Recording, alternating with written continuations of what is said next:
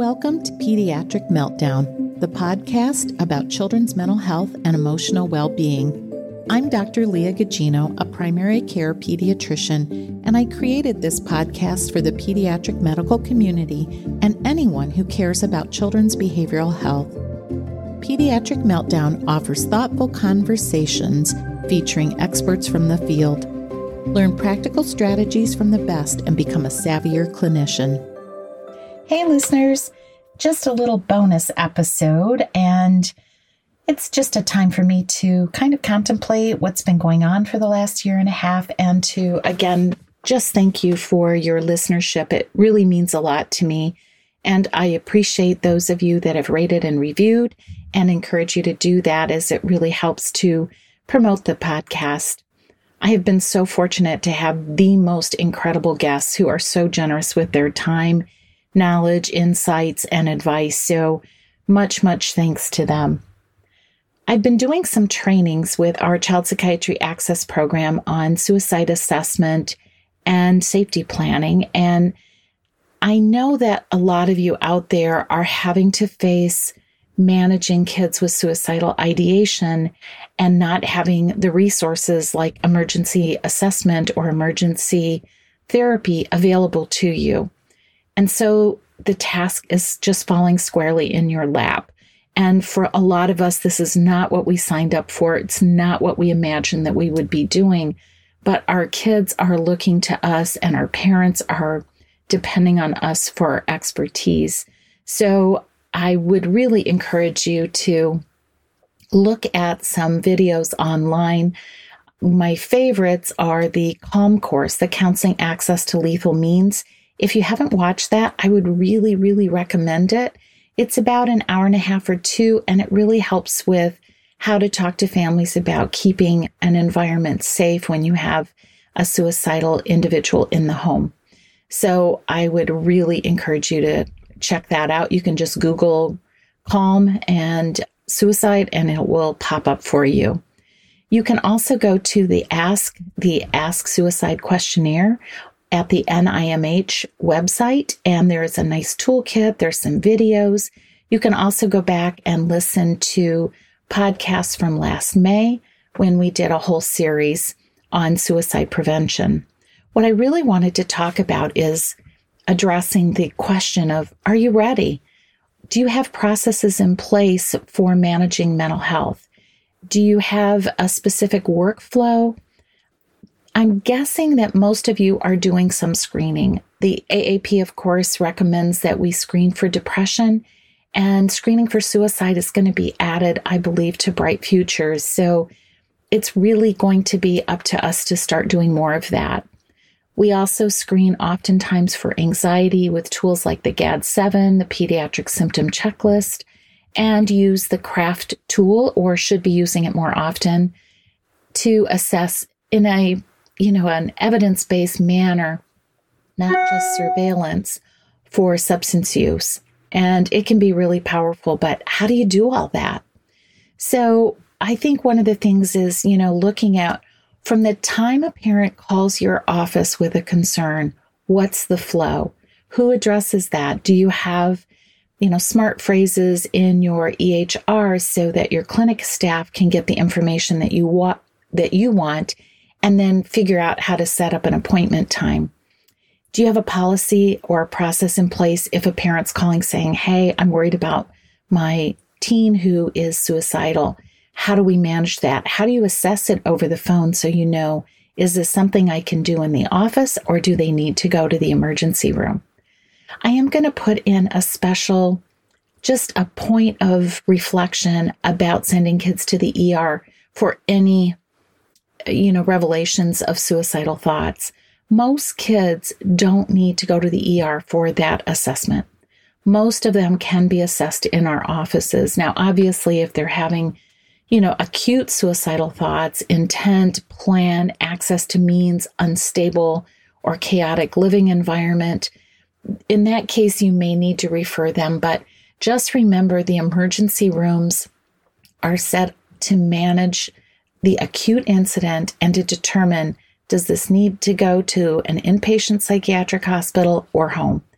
Right now, most of our inpatient beds are full, and I don't know about where you are, but in the state of Michigan, we have very limited number of beds, and it is just a huge uphill trying to get kids in, even those that most acutely need it. So think twice about sending a kid down because there are long waits. They have to get undressed and give up their phones and have a sitter, and it's just really a difficult time, and they may be down there for hours, sometimes days, waiting for an assessment. So I think it's important to have that plan in place. And you can set up ways to signal. In my practice, we use something called the SLAP card, where we held up a card that had helping hands on it, and that indicated to other staff that we needed to rally the troops and get people available to manage the call and to get the information to a provider, or if you're lucky enough to have a social worker in your practice. If you don't have social work in your practice, think about how that might happen. Can you lobby your institution? And just remember that social workers in your practice can bill for their counseling services. And if they get good at it, then they may be able to at least cover their cost. So again, it is critical, and it is just better care, and it really helps you. I think once you have that process in place, you can look at, what are the resources that we're going to use? So have you had an opportunity to meet any of the therapists in your locale? If you're in a rural or remote area, you may need to rely on your community mental health or even telepsych for some of those services. But your CMH can be a wonderful resource for those Medicaid and uninsured kids. And I would get to know them, get to know your school personnel. That really makes a big difference when we're trying to help kids with emotional distress. I would suggest having a community partner get together when it's safe to do so. And you could do it on Zoom as well. But what we did was we invited everybody that we could think of who would have a part to play in a child's emotional health. So therapists in town, agencies that might serve their needs, community mental health, school leaders, superintendents, social workers, whoever was interested at being at the table. And then we invited them in. If you're doing it in person, make sure you have chocolate. That's uber important. And then we just started sharing. We were able to share that, this is what we're doing in our setting. We use this PHQ tool. Do they know what it is? Because they can do it on their end and then keep us informed with the same type of objective tool. We can go through the process we're using. If you're doing Stanley Brown safety planning, for example, they may want to know, what is this, if they're not familiar. And then you can host opportunities for joint learning. So this might look like, you show them how to do a PHQ, a GAD-7, a CRAFT, some of those other tools that we may routinely use, and like the Ask, and find out who is savvy about different kinds of concerns. So who knows how to manage suicidal ideation? Sometimes some therapists have not had that kind of training, and their response may be to send kids to the emergency room as well. So find out who in your community can help manage that. And for us, that really made a huge difference. Again, I cannot emphasize enough how important having integrated behavioral health in your clinic can be. And it's more than just co-located help, where the therapist is in your office but down the hall and just doing traditional therapy. Integrated behavioral health, I like to say, is having help at the hip. So you can say, hey, you know what, I've got a member of my team that's here to help, and let me go grab them and have them come to the room with you. And then you can do a nice warm handoff and back and forth. And it really saves time. And honestly, it's better care. Those social workers or psychologists in your practice then can help with those connections to outpatient services, the schools, whatever else they might need. So again, huge shout out to integrated behavioral health. Some of you may be fortunate enough to have collaborative care available, where you're able to partner up with a psychiatrist to actually manage some patients. They don't see the patient, but they help manage a panel of patients with anxiety and depression primarily, and can really help with the assessments. The other thing, and I have done numerous podcasts on this, but I cannot emphasize, get to know who your child psychiatry access partners are in your state. And you can go to nncpap.org and check out the map to see where your CPAP is. There are a few states, there are 4 of them, that do not have these child psychiatry access programs. So if you're in one of those states, and off the top of my head, I'm remembering Ohio and I want to say Idaho, and then there's 2 others, you may want to start advocating for that with your state chapter and with your legislators. So don't underestimate the power of your voice. If you're interested in more of these processes, we can look at doing I guess I would say sort of an office makeover, and perhaps have an interview with a member of the audience out there and just talk about, what do you have in place, what's ideal, and how are you going to get there?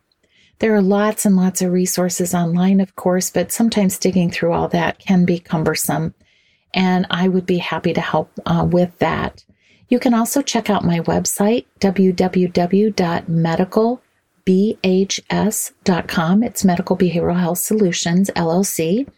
And you can see what sorts of services I can offer if that is helpful to you. I'm happy to do speaking engagements, do a Zoom in with your practice, whatever it is that might be helpful to you. So I hope this little interval bonus has been helpful to you, but I've been thinking about it a lot because I know many of us are just, trying to get through the day, and having some policies, processes, workflows, and then resources makes all the difference.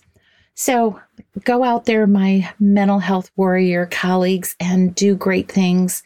And let me know if I can be of help.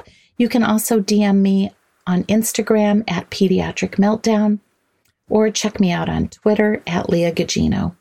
Thanks so much. Take care. Hey, Pediatric Meltdown listeners, I just want to give a huge shout out and thank you for listening to these podcasts over the last year and a half. We are nearly at 27,000 downloads, and it's only because of your listening that we have reached this point. I'm so grateful to all of the guests who are just amazing people doing amazing things out there in the world, as are all of you. If you're interested in meeting like-minded colleagues who are interested in the same things you are, children's mental and emotional health, then I'd like to invite you to join me on Wednesday, March 16th at noon Eastern Standard Time for a 30-minute Zoom party. It's not the same as a regular party. I get that. I love parties so much, but for right now, it'll have to do. And I would love to get to know other passionate mental health warriors and to learn about your interests. What do you want to hear on the podcast? Who should I bring back? What kinds of topics are you struggling with and would like to hear more? So I really look forward to meeting you. If this is successful and people are interested, I can certainly look for an evening time that might meet the needs of our colleagues to the west of me, which would be Mountain Time, Central Time, Pacific Time, and others of you around the world. So hopefully this will be a go. And if you are interested, then I would like you to follow the link that's in the show notes. I also want to give a shout out to FeedSpot for listing Pediatric Meltdown as one of the top 20 pediatric podcasts. Again, if you have any thoughts or ideas, you can DM me on Instagram at Pediatric Meltdown, and I hope that you have a fabulous day and that I'll get to see you at the party. Thanks so much. Thank you for listening to this episode of Pediatric Meltdown. In the words of Maya Angelou, do the best you can until you know better. Then when you know better, do better. Let's do better together. This podcast was made possible by the team at Streamlined Podcasts. Music was composed by Connor McHugh, and cover art was designed by Alexia Barrero.